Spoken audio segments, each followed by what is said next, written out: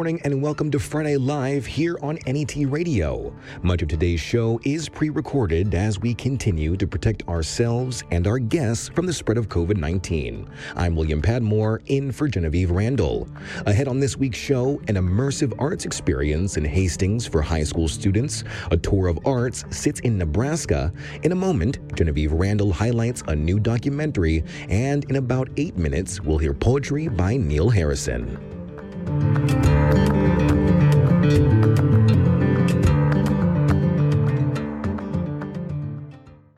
I'm Genevieve Randall. A unique part of history in Lincoln will be the subject of a film currently in post-production, narrated by fellow Nebraskan TV personality and former talk show host Dick Cavett.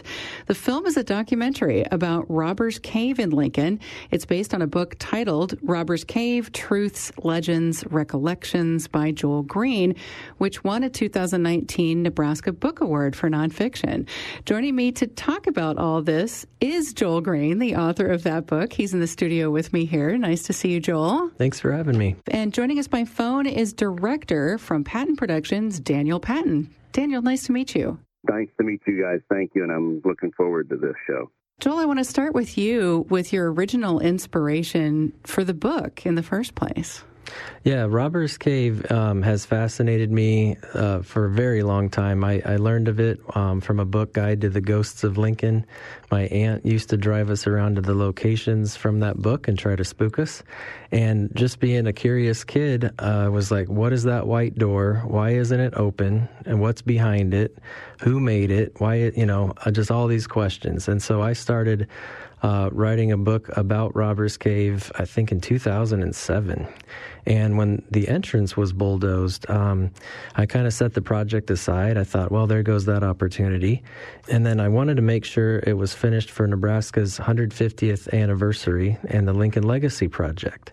And so I finished the book. It won a Nebraska Book Award in 2018, and tours really kind of took off. And you continue to give tours of the cave to this day. Correct. You can tour the cave 7 days a week, year-round. All you have to do is call me and let me know how many in your party, what day you'd like to visit, and I check availability for you.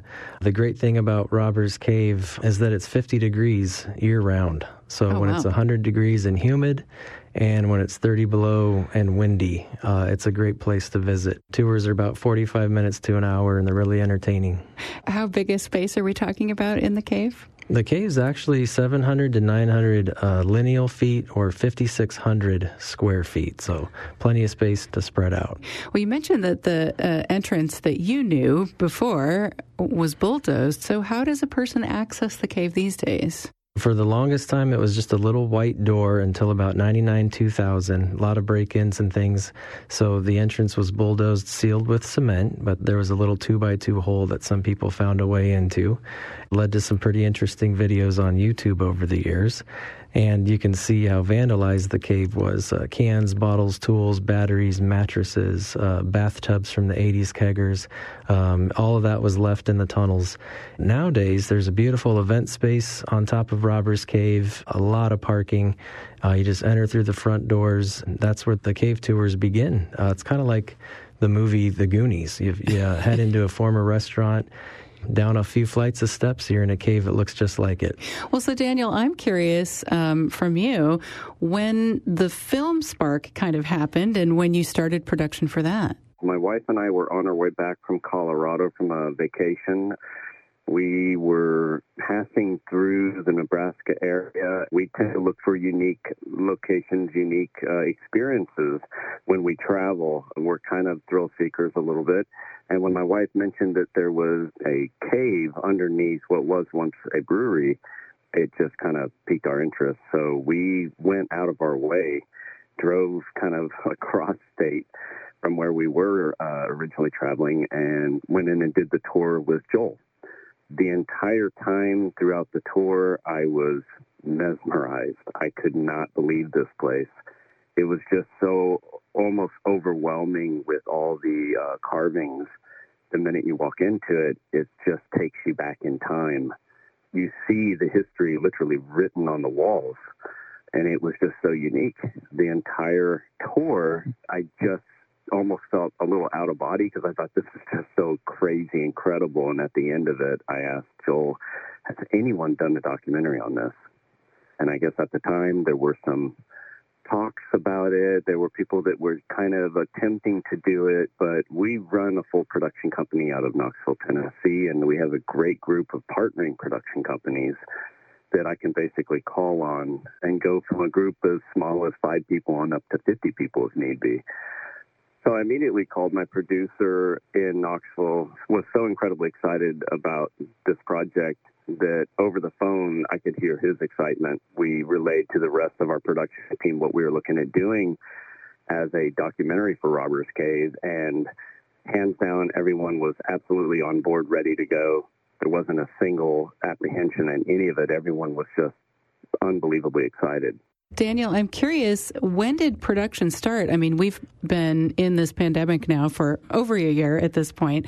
Can you talk a little bit about that, how you had to work around COVID situations and how long it's taken you? Pre-production started immediately after my wife and I returned from our vacation, which I believe was around the April timeframe, April, May. We began pre-production. A little tricky during COVID, but we're not limited like the larger production companies that had to completely shut down for a year or more. We shut down for about 3 to 6 months originally, and then just created a safety protocol to wear masks, gloves, anything we can do to help reduce the spread of COVID, but still work safely. We'd maintain distances that we needed to, and we're really very cautious. So we went into it COVID-free, our entire group, and we came out of it COVID-free, which means we did a great job for safety purposes, and I don't know of anyone that was infected during that time. For either of you, what is a piece of history that you could tease us with about the cave? I know there's a lot. There definitely is enough to fill a 300-page book, right? For me, the multiple uses of the cave. On tours, I often say if the walls could talk, but they kind of do. With the possible uses of Native Americans to pioneers, and then breweries coming from Minnesota and Wisconsin, enlarging the tunnels and having the brewery there until it closed and became a brothel. And then you had dances and Husker football parties and a big social scene, and then shutting down in the 70s, becoming a gun range, one time being used as a daycare, believe it or not. Just a little bit of everything. So for me, I always go to the multiple uses of the cave. On tours, there was this young girl who was talking about wanting to grow up to be a writer too, and I just told her, you have to remember, truth is stranger than fiction. Some of this stuff you can't just make up. You have Dick Cavett narrating the film. He grew up in Lincoln. I'm wondering if he remembers the cave or if he has visited. Dick did run around in the cave as a youngster, and I remember reading in a newspaper article that he was sad that the cave had closed in the 70s. And so I thought, well, shoot, it's not anymore. And I thought it was worth a shot to invite him. We share a mutual friend, Ron Hull, from NET. I was mentoring Ron's grandson at Irving at the time. And so he helped put me in touch with Mr. Cavett. When Dick was in town for a show with Paula Poundstone at the Leeds Center, I was able to stop by and pick up Dick and Martha from their hotel, and we met a childhood friend of his at the cave. We had a lot of fun, and I knew when there was going to be a documentary about the cave that we had to get Dick Cavett, Ron Hull involved somehow, some way. And it looks like there will be a premiere of the film. Has that been scheduled yet? Not scheduled yet. We're hoping to do a private screening at the cave just for those involved who were already part of the project. Owner Sam Manzito has been amazing to work with. He is the proprietary owner of the event center up above the cave, and of course the cave itself as Robbers Cave LLC. Such an amazing guy to work with. His event center is just beautiful. It's perfect. We're so excited to be able to actually come back and do a release party at this location, at his location, which is just beyond cool. So we're super excited about that, and we've really loved working with him directly as well as with Joel. The two of them together, just a dream team to work with. We couldn't ask for better people, and we can't say that about every production we've had. Sometimes they're beautiful, sometimes they're not so great. This has been beyond beautiful. It's one of our favorites. So we're hoping to come back and do the actual release party, and we don't have a date for that yet, but I would like to see it happen in the next few months. We'll keep our eyes peeled for more information on that. And of course, we will have a link on the Friday Live page where people can find more information about the documentary as well as the book. That is at netnebraska.org/radio. I've been talking with the director of this documentary, Daniel Patton from Patton Productions. The documentary is about Robbers Cave in Lincoln, based on a book by my other guest here this morning, Joel Green. Personality Dick Cavett narrates that documentary. Thanks to both Joel and Daniel. It's been great talking with you this morning about this. Thanks a lot for having me. Yeah, thank you for having me as well.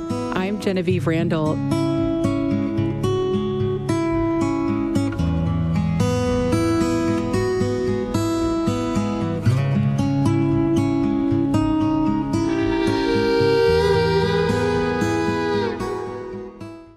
I'm Dave Hughes. Nebraska poet Neil Harrison is a former instructor of English and creative writing at Wayne State College and at Northeast Community College in Norfolk.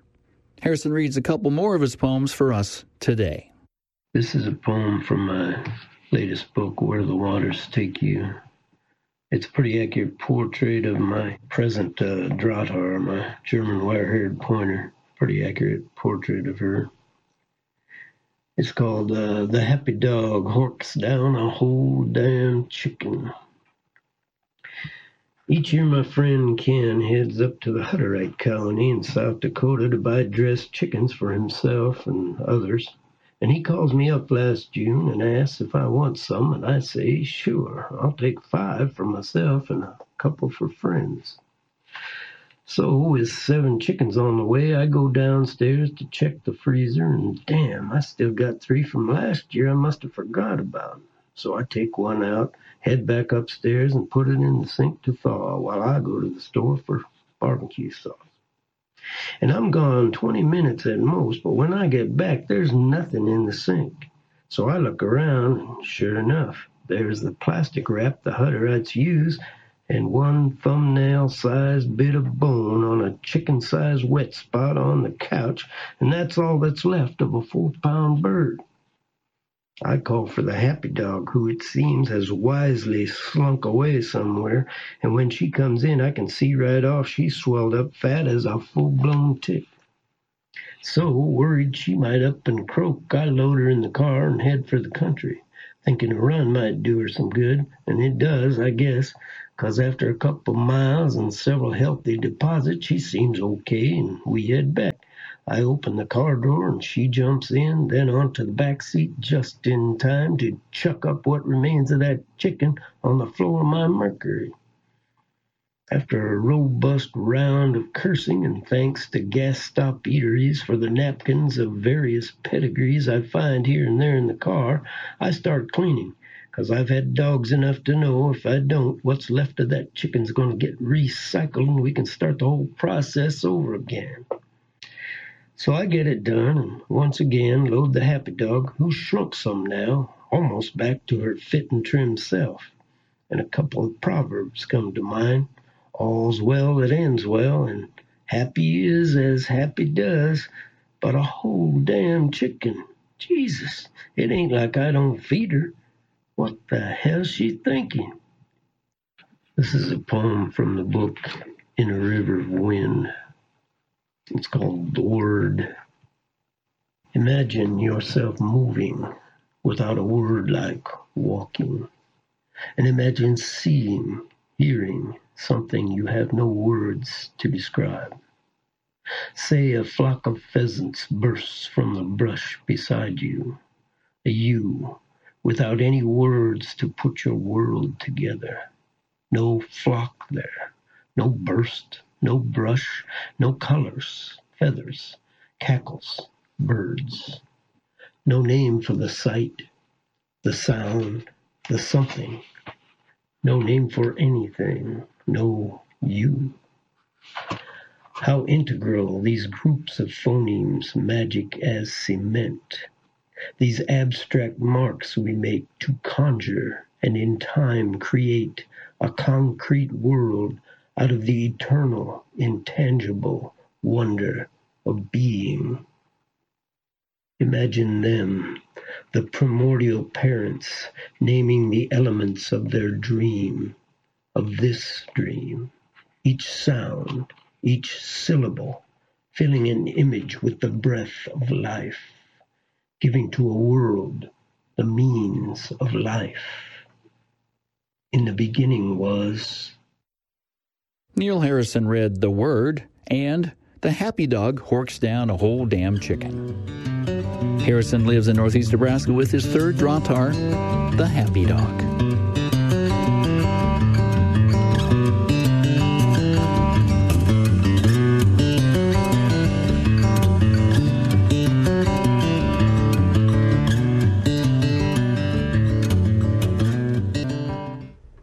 I'm William Padmore, and my next guest here in studio with me on Friday Live is an artist whose work has been exhibited nationally and internationally.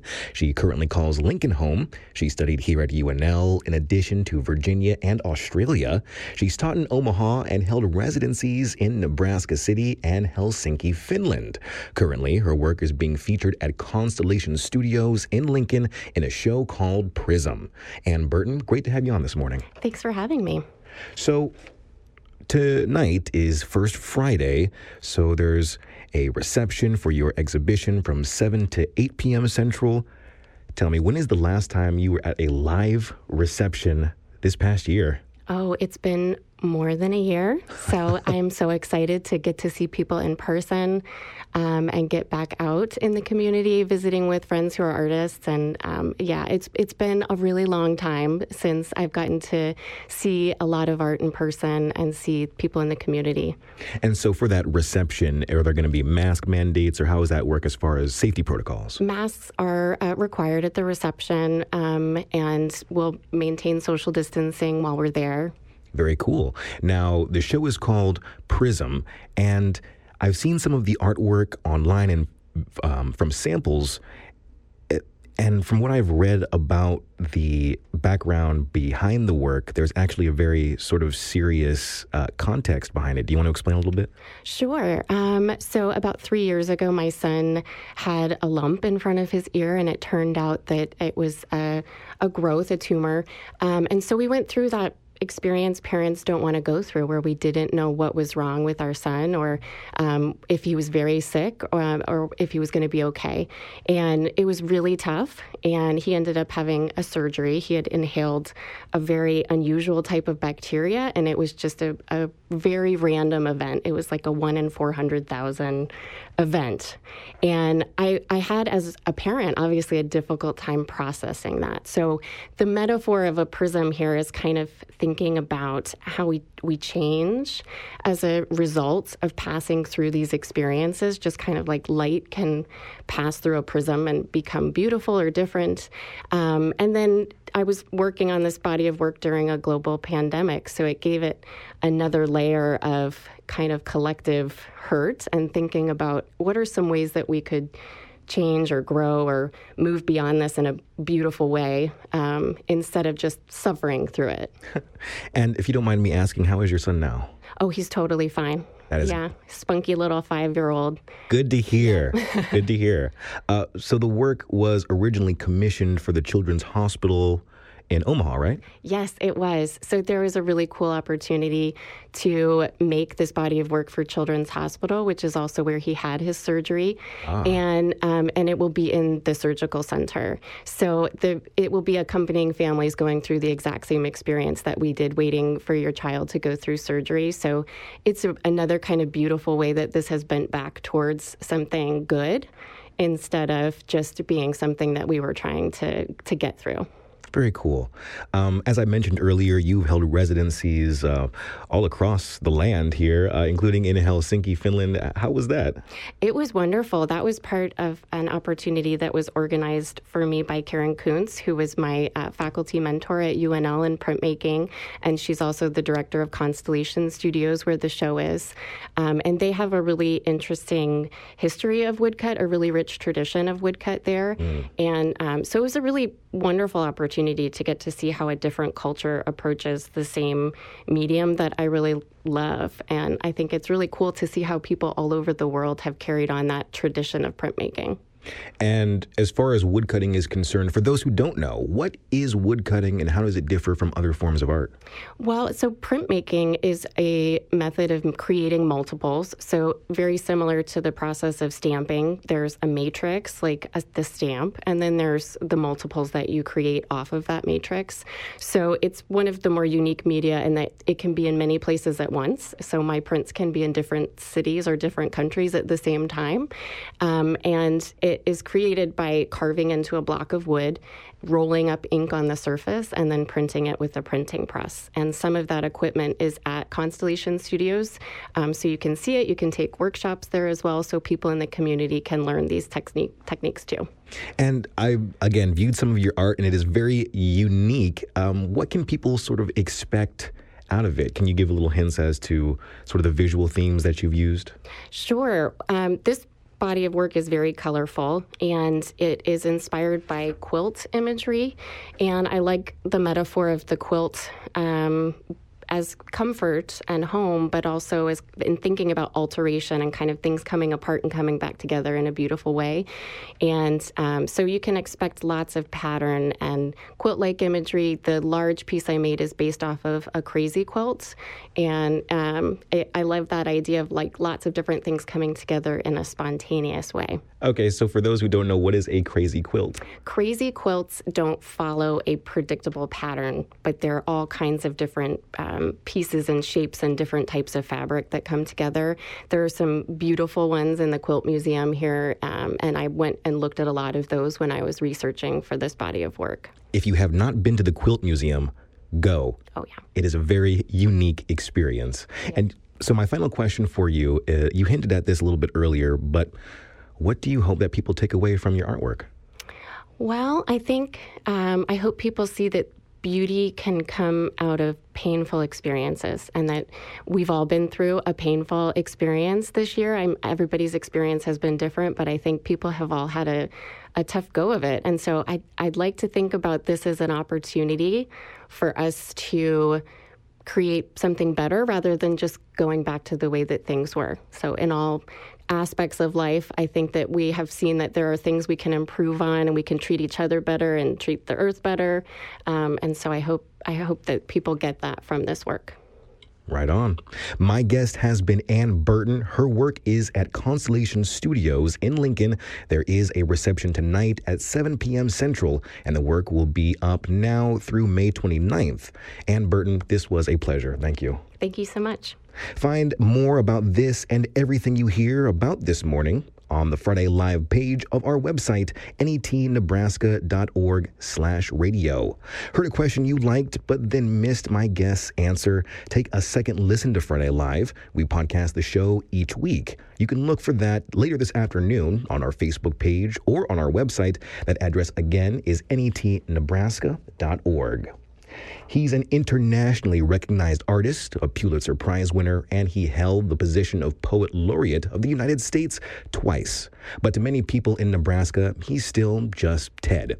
A newly published tribute to Nebraska poet Ted Kooser has just been published, and in a show preempted by last week's presidential address, Timothy Schaffert describes how the book came together with colleagues and former students, providing poems, memories, and sharing the lasting impact Kooser had on them. Learn more about this very personal tribute to Nebraska poet Ted Kooser, published by the University of Nebraska Press. It's called More in Time. You can find the interview on our website, netnebraska.org/allaboutbooks.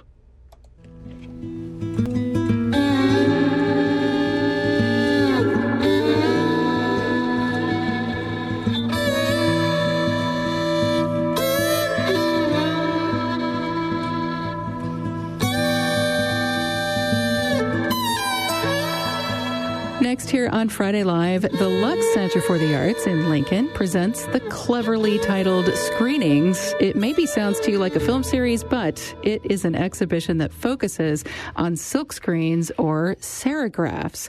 I'm joined now to tell us more about that by Susan Soriente. She is curator of screenings, as well as Caitlin Farnath here in the studio, Lux Gallery Director. Thanks to both of you for joining me this week. Thanks for having us. It's a pleasure to be here. This exhibition has been open since January, and I see from the website that it's up through May.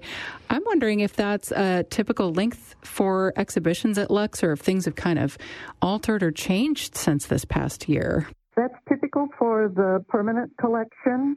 It is up for 4 months, an exhibit, but Caitlin does her exhibits differently. Yeah, I rotate about every 2 or 3 months. Let's talk about these images in screenings because they are made with a special technique. Susan, I'm wondering if you could describe how that works. We're all familiar with the fact that people wear hats with screen prints and shirts with screen prints on them. But when it's an artistic screen print, it's a much more complicated and lengthy process. And especially so because there are multiple screens used, because for every color in a screen print, you need to have a screen made just for that color. So when you look at a screen print, such as the one by Marguerite Zorach, that has so many colors in it, you realize the difficulty involved that to get every screen prepared so only a portion is open to allow the color to go through for that particular color, it really makes you understand the level of difficulty and the artistic ability involved in making such an image. So screens are prepared by using a stopping material to cover the part that you don't want the ink to flow through. And when you have your screens prepared, you press a squeegee over the screen to push the paint through. And then that screen is lifted off and a new screen is put on of the next color and continues on. Each one aligned very carefully because the least misalignment will make a fractured image that is not what you want it to be at all. All the parts will be broken apart and will be not clear for the viewer. So the ability to make the color combinations and the plan to have your screens all work in a very consistent way is quite an achievement in this media. I think I read, is it 18 artists or 18 works in this collection? So it occurred to me that even though the technique is the same, I wonder if you could give us some examples of how different artists use that technique in different ways. The media use is basically the same for every artist. It's just the different styles. There are as many styles in serigraphs or screen prints as there are in other media, as in paintings. There's abstract, there is realistic that's abstracted, it's total realism, there's a unique variety, and so it's the skill of the artist that makes all that possible. Something I noticed that seems pretty special is that there is work in the Lux Center's collection there by the eponymous Gladys Lux. She is our main benefactor, got the Lux Center started, and so we hold some of her artwork, and there are 8 pieces by her, a couple of large pieces, the one of the dolls. The other piece that is of Shocking is the title of it, and in that piece, Gladys Lux, I was told, is the central figure in that piece. Other people in the piece are her family members, and all her life living with her family, she helped with farm work with cattle, and so this is her doing that sort of work, and I marvel at the women that did the work as she is portrayed with the bonnet and the long skirt and long sleeves and lots of layers of fabric working in the field in the middle of summer. So many layers. That's not what we would want to wear now. That's what was expected at the time, and so she was a woman who believed in women pushing forward and being in the workforce and encouraged all her students, because besides being the benefactor for the Lux Center for the Arts and a worker on her family farm, she also was an instructor at Wesleyan University for 40 years and did the art department by herself most of that time because the university was pretty small and they had a difficult time getting through the Depression, which was when she started being an art instructor there. So first many years, she was the complete department for art at Wesleyan University. And she always was someone who was very active, but especially in the arts, and encouraging women and all her students to be involved in the arts as a lifelong expression of abilities and she believed everyone had the ability to be an artist. There's an artist in everyone, she felt, and it just took a matter of working a bit to bring that out in everyone. Her work and others is part of Screenings, and we should mention that is in the second floor of Lux in the print gallery. So while we have both of you here, today is also First Friday. Caitlin, what else is going on at Lux? Yes, we have 2 new exhibitions opening. Well, we actually have 3. We have another one upstairs by the Weavers Guild here in Lincoln. But the 2 on the first floor, we have We'll Know More Tomorrow by Ryan Crotty and Trey Hill in the West Gallery, and Requiem by Roger Brune, and that'll be in the East Gallery. And those will both be up for 2 months. Susan Sorientes, she is curator of Screenings. Caitlin Farnath is gallery director at Lux Center for the Arts in Lincoln. Susan, anything else you wanted to share with our listeners today? I have been creating additional videos to have on the website for various images in the exhibition so that during COVID, if people feel uncomfortable coming to the gallery to read the signs, discuss the art with me or others there, that they will find a little more out about the artwork. All they need to do is click on the image on the website, and they will have a brief discussion, less than 3 minutes, about the pieces that are on exhibit. And I'm enjoying creating those for people to be able to find out more about the artwork. We'll be sure to have a link on the Friday Live page so people can link through to more information about that, as well as Screenings, which is up through May, and it is First Friday. So you can go see all of the things that are going on at the Lux here today. And Caitlin, you said from noon until 8 p.m. Noon until 8. Come say hi, or you can experience everything on our website at luxcenter.org. Okay, sounds good. Multiple ways to access art. Caitlin and Susan, thank you so much. Thank you. Pleasure to be here. And this is Friday Live. You're listening to NET Radio online at netnebraska.org. I'm Genevieve Randall.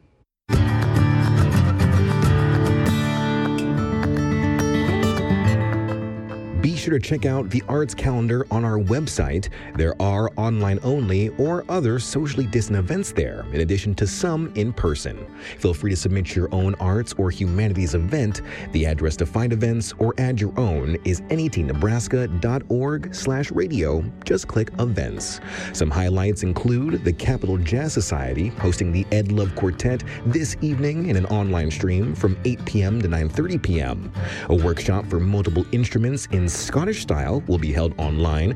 That streams from the old Avoca Schoolhouse this Tuesday. Pre-registration is required. And Wayne State College student films will premiere at the Majestic Theater in downtown Wayne on Tuesday at 7 p.m. That includes 5 brand new films.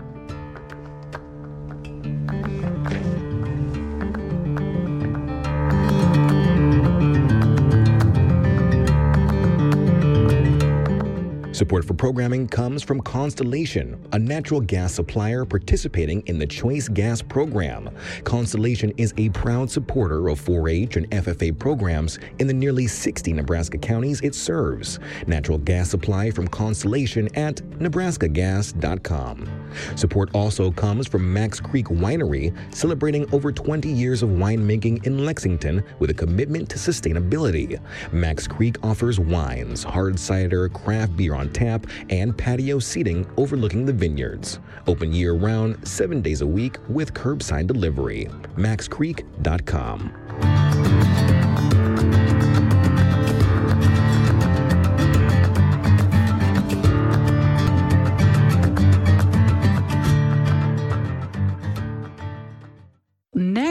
on Friday Live, Hastings College is offering a summer art immersion experience, the Open Space for Visual and Performing Arts. And joining me to talk about the program are Cara Kimberly, who is Administrative Assistant for the Department of Visual Arts and Open Space Coordinator, along with Christopher Strickland, Visiting Assistant Professor for the First Year Seminar Program and the Department of Visual Arts, here on NET Radio. Glad to have you with us on Friday Live. Thank you, Genevieve. Thank you for having us. I always think it's kind of amazing how these programs continue to happen through these unusual times that we are in. When exactly does Open Space happen, and how is it different this year? This year will take place June 6th through the 12th. Both buildings, I should say all three buildings, the music building and the theater building. This year, besides just making sure the kids stay masked and that they keep their, distance as much as they can in smaller groups, we're going to try to have kids on campus and try to have it as normal as possible. Last year, Christopher was part of our visual arts that we all went virtual, and it worked out really well. We still had over 50 applicants that participated in that whole week, and everything was online. And in the visual arts side, we sent them little packages that had special like t-shirts and art supplies and different things that got them ready for the week. The only thing they really didn't get to participate in that was, I'm sure, a little disappointing was the glass blowing part, but we did have some really cool videos that we sent them that kind of gave them good instruction of what they would be doing if they were here on campus. And we have quite a few kids that are coming back for a reunion that is April 10th. And we invited them and their families to come on campus and just, have kind of a little special day for them. Some of them haven't even made it here yet, since Open Space.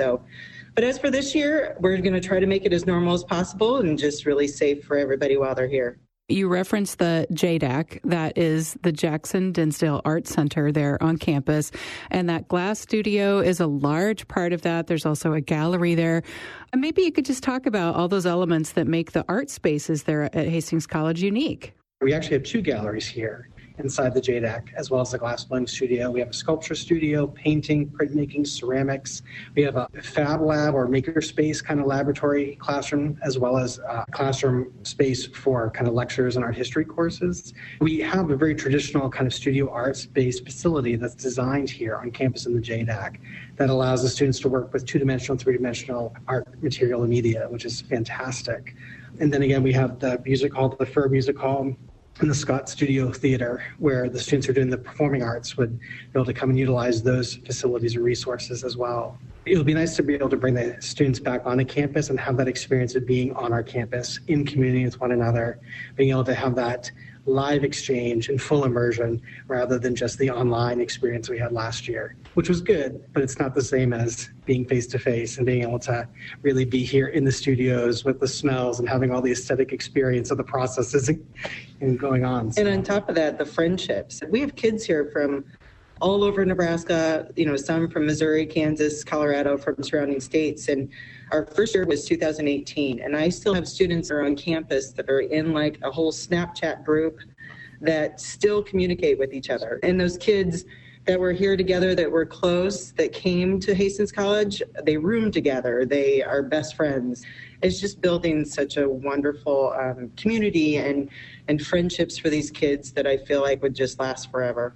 Hastings College is known for its community and the ability to create and build community. And Open Space is just another extension of that for students to kind of bring them in and see what we actually have to offer.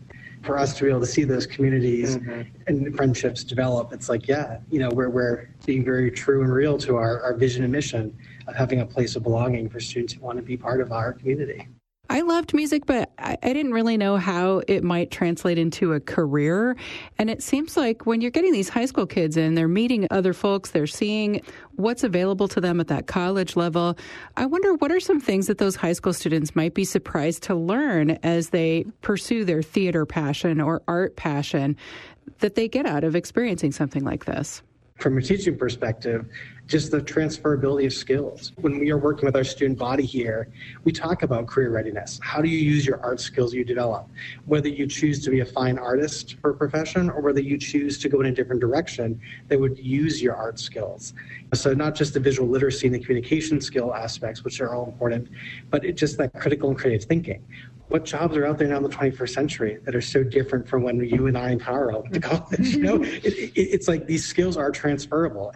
The ability to be creative, to be a thoughtful, collaborative worker, those skill sets that we have the students learn in the open space program can designate and translate into a career that's fulfilling, that again, may not be a studio artist per se, but maybe they're working in communications, working with marketing and being a creative entrepreneur with a small business in their local towns.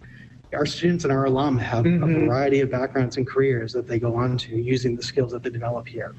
And each year we try to have like a community member or somebody come visit that does exactly that. They talk about what they do for a living and how they got there. And of course, there's always the big question of how much do you make a year? These kids love asking that question. But it's great to have those real experiences right in front of them where they can ask questions and get to know those people and go, wow, I didn't realize that I could do that. Did either of you have an experience like this or an inspiration for your own careers? I didn't have a program like this, and I'm from the East Coast, and I'm surprised that I did not have such an experience like this when I was growing up. But I definitely had the experience of mentors and individuals that I worked with that inspired me and made me want to consider teaching and education and being an artist. So here I am. And I'm from Omaha, so the closest thing that we had was clubs. We had the art club and we had theater club and things like that. Otherwise, I was involved in that sort of thing, but nothing like this that was such, these kids stay for a full week on campus away from home. And once they get here, they almost don't want to leave, and I have to push them to go to bed. They want to just sit in the studios all night and work and play, and yeah, they love it. Cara and Christopher, is there anything else that you want our listeners to know about open spaces? If you have a niece, a nephew, or any family member, friends, anything that would be interested in still doing open space this year, our application process is open until April 9th, which is about a week away. So we're still taking apps until then. We'd love more applications. Reach out and contact us if you have questions. Contact Cara, contact the professors here, and we're happy to talk about the programs, what to expect, and the kind of experience that they can have. And they can find all the information online on the Hastings College website under Open Space. And we'll have a link to that on the Friday Live page as well, so listeners can link through to more information there. I've been talking with Cara Kimberly and Christopher Strickland from Hastings College about Open Spaces, their summer art immersion experience moving forward this summer. And again, if you want to find out more about an application, you can link through the Friday Live page at netnebraska.org.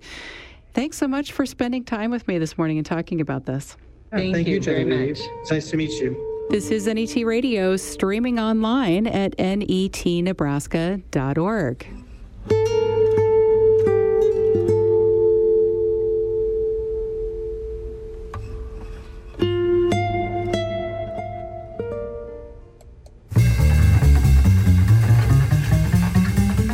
Jazz Currents host Tom Eineck has a conversation with Ed Love about the life of a musician during a pandemic and how it might possibly annoy your spouse.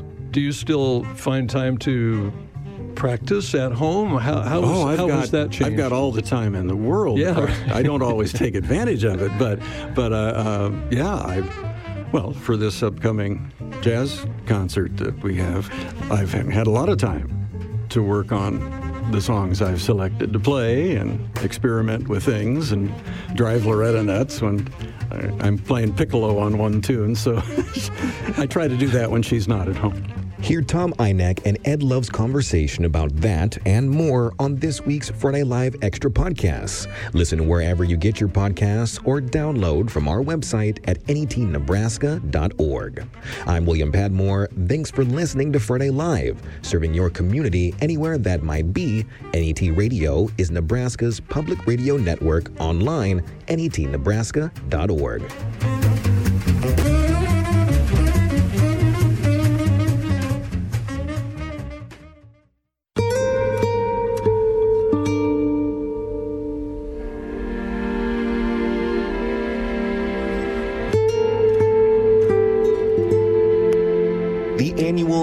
Nebraska Passport program that encourages residents and visitors alike to travel the state and explore both popular and lesser-known shops and attractions is back for 2021. Madison Johnson is Passport Program Coordinator at the Nebraska Tourism Commission and joins me to talk about this year's program and how she put it all together during a pandemic. Welcome. Good morning. Thank you so much for joining me. For those who don't know, who are you, and how did you get into the Passport program? And what is the Passport program, for those who don't know? I got into the program mostly because I was a hospitality major in college. And so a few years ago when I graduated, this program was something that I had loved for a really long time. I actually worked at one of the Passport stops back in high school. So it was a beautiful opportunity for me to grow my love of Nebraska and encourage people to visit the state. And the program itself is a summer travel program that runs from May 1st to September 30th of each year. And it features 70 unique places to visit. They change year after year, so you can do it for 10 years and you'll visit a bunch of new places that you've never been to. You might go back to a few places once or twice in those 10 years, but it is really just a fun way to travel the state, visit places you never would have expected, to visit different communities, help out local tourism, and just spend some good time with friends and family. It's all on a booklet that you can get for free from our website or at one of the Passport stops once the program starts. And then you collect stamps in those booklets or using our Nebraska Passport app. And then at the end of the program, we send you prizes based on how many stops you go to. How have things been planning this during a worldwide pandemic? I imagine there must have been a few challenges, or maybe not. I think last year came with challenges for every facet of our lives. We started 2020, so the planning for the program kind of happens starting in the fall of the previous year. So when COVID hit last year in March of 2020, we kind of had to take a second because our booklets were about ready to go to print. So we did push it back a month last year. So it ran from June to October instead. But actually, we had record participation. It was amazing. People were really happy to have something they could do with their families. It was really easy for people to social distance and wear a mask when they needed to. They maybe didn't get to go to Cabo, but they could go to North Platte and Valentine and Scottsbluff and Omaha. So it was kind of fun. A lot of people posted things like, I know a couple went on their honeymoon last year and they did all 70 Passport stops. And so I think that it's just great. So it's a really awesome program for that reason. Last year, it was kind of a saving grace for a lot of people and a lot of the businesses that were featured on the program. But for this coming year, things are just the way that they normally are. We have really awesome participants who are kind of used to doing what they need to do. They're used to traveling in small groups. They're used to wearing masks, and they're really great for following those guidelines when businesses request them to. And it's something that has kind of just been a lifesaver for some people. So obviously it's not ideal, but it's been great. And you heard it here first. Valentine, better than Cabo. I'm going to say it. Put that out there. They have Smith Falls in Valentine, and Smith Falls is the best. Is there a theme that you're following for this year? And I guess what's new on the menu? We don't do a theme overall, but we call them tours. So there's 70 stops, and then there's 10 tours and 7 stops in each tour. So that makes it kind of fun. We've done, a pizza tour in the past. We have kind of gotten really creative with it. But this year, we have a few that are kind of celebrating anniversaries. So one is it's the 100th anniversary of the Nebraska Game and Park System. So we have a lot of really awesome game and park properties on the program this year, which is also really nice for COVID too, because there's a lot of outdoor experiences. So even if you are nervous about going into restaurants or stores still, you can participate in a big way. And the other one is it's actually the 150th anniversary of Arbor Day in 2021 and 2022. So we have a tour dedicated to that. So it's all tree tours. It's places like Tree Rush at Fontenelle Forest is a high ropes course. There's Arbor Lodge in Nebraska City. There is the Cedar Room in North Platte. It's just a restaurant called the Cedar Room. So I put them on the tour because I liked the idea of just including places with tree names, as well as Nebraska National Forest and those things as well. But we also have a shop tour. We always have a food tour. We have a tour this year called Aromatherapy that is just all smells, but it's things like Smoking Gun Jerky in Lincoln, a soap store, Clean Slate Soap in Beatrice, Sugar Shack Candles in Edgar, and just various things that would get you to smell when you walk in the door. There's lots of fun things. There's also a kids tour this year, so it's really awesome for members of your family of all ages. Wait, are you saying that I missed the pizza tour? Yes. Oh, man. I can tell you where they are, and we'll probably have a pizza tour in the future again because it was very popular. And one of the coolest things about this program is the, many different communities that are represented in it. Can you talk about how you go about planning which communities to represent? So we do have an application process. Applications are open at the end of the year from about September to November. Last year, we had about 300 and some applications, which is a lot, and I have to go through and read them all. But it's a really fun experience, too, because I even get to see places that I didn't know existed. I've been in charge of the program for a few years now, and the way that I kind of go about it is I tend to kind of do it in cycles. So I focus on different regions each year. So like last year, I focused a lot on the Panhandle as well as Southwest Nebraska. And this year, we're doing more Northeast, and then up in the Shadron and Scottsbluff area again as well. So I kind of just cycle through those. And that's a good way for people to really give that community a lot of love, depending on how many people apply. The program comes together more naturally than you'd think, but it's pretty fun. I kind of just look at the trends. So when I look at trends, I look at tours and I'm like, okay, so there's a ton of coffee places that applied this year. Let's make a coffee tour. And then where in the communities can I find coffee shops? So obviously I don't want to put 2 coffee shops in Lincoln. So maybe I'll put one in Valentine, maybe I'll put one in Norfolk, maybe I'll put one in Grand Island. So it's that way when you're traveling, you kind of have a variety of experiences too. This year, me and my buddies, I'm going to gather a group of friends and we're going to attempt to do the passport this year. Absolutely. Yes, it's completely free to do. Like I said, you can pick them up at any of the Nebraska Passport stops. Once the program starts, that full list is on our website, nebraskapassport.com. Or while you're there, you can just request a passport to be mailed to you once the program kicks off. That'll come about the end of April-ish time. So everyone's super friendly. It's super easy to do. It's completely free. It's a win-win for everybody. May 1st is the first day to get stamps, and it runs through September 30th. So you have all summer to enjoy some fun things to do. We have a lot of variety of things, and you can participate as much as you'd like. You can get all 70 and win our Passport Champion prizes, or you can just get 10. I've been speaking with Madison Johnson, the Passport Program Coordinator at the Nebraska Tourism Commission, about the 2021 Nebraska Passport Program. For more information, make sure to head to our website, netnebraska.org/Friday Live.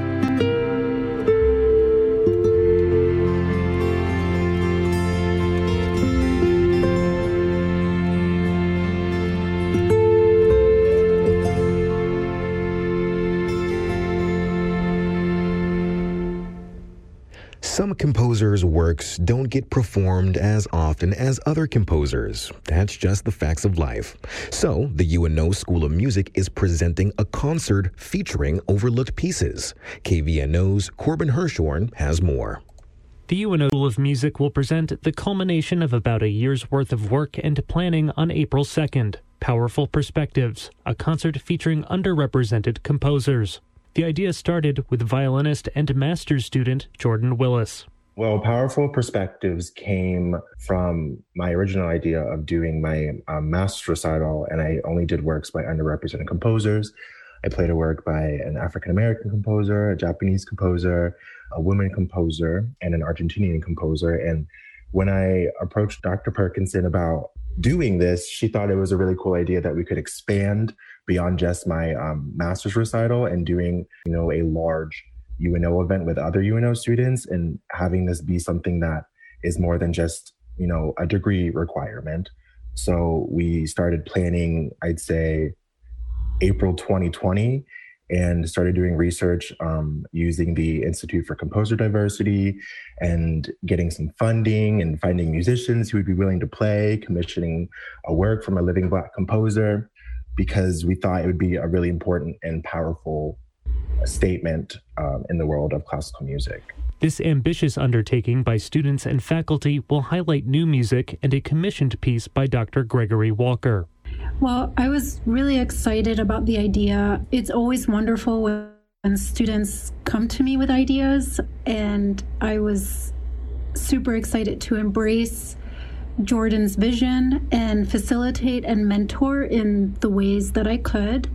Connecting with a living Black composer is a large part of this project. Jordan commissioned a work by Dr. Gregory Walker, and the work is in response to the killing of Elijah McClain in 2019, a Black 23-year-old violinist. And so we really approached this commissioned work with a lot of seriousness and a lot of, I guess, privilege that, we're charged with performing this work and premiering it. So we're really excited about that. I think, Jordan has been an inspiration to me, and it's really been a privilege working with him these past 2 years. And his vision of having an annual recital series that features underrepresented composers is something that I will definitely carry on in the years to come. Powerful Perspectives comprises various orchestrations, ranging from solo violin to piano trio with congas. We have about, I'd say, 10 or 11 pieces in total. We have a couple by Dr. Gregory Walker. I'm playing a duet with him, as well as his commissioned piece. And then he will be playing a piece by Rachel Eubanks, a female Black composer. We have a few composers of Asian descent, some Latin descent. And then I also want to expand the idea of diversity into neurodiversity. And so I am playing a piece by a composer with autism, because I feel that they're sometimes overlooked when the conversation when people are talking about diversity and inclusion. So we have mostly string pieces, some with piano, there's a solo piece, and then there's also a piano trio with congas, which is a interesting, ensemble configuration that I've never played before, and it's really exciting. But there's also a piece by solo piano that has a visual element to the perfect game of Snake. So we'll have the screen showing the game of Snake, and the piano kind of hits the downbeats whenever the snake hits the little circle or whatever. So I think that's a really cool and modern piece. Powerful Perspectives is Friday, April 2nd at 7 p.m. and will be live streamed from the UNO School of Music YouTube page. Concert information is also published on Facebook. There will be an artist talk with Dr. Gregory Walker at 11 a.m. on Facebook Live. For Friday Live, I'm Corbin Hirshorn.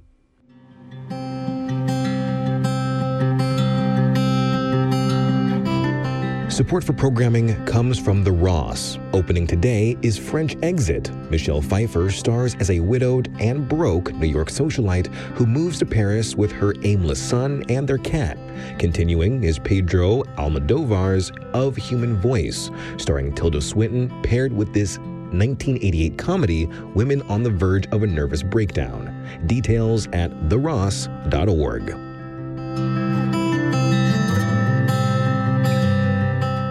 Coming up this morning on NET Radio, classical music on Morning Concert, and this afternoon, Laura Black and Classics by Request. Be sure to visit the NET website for podcasts of the show at netnebraska.org/radio. Portions of Friday Live are pre-recorded. Thanks to everyone who makes Friday Live possible, including Carrie Mees, Genevieve Randall, and associate producer Dave Hughes. I'm William Padmore.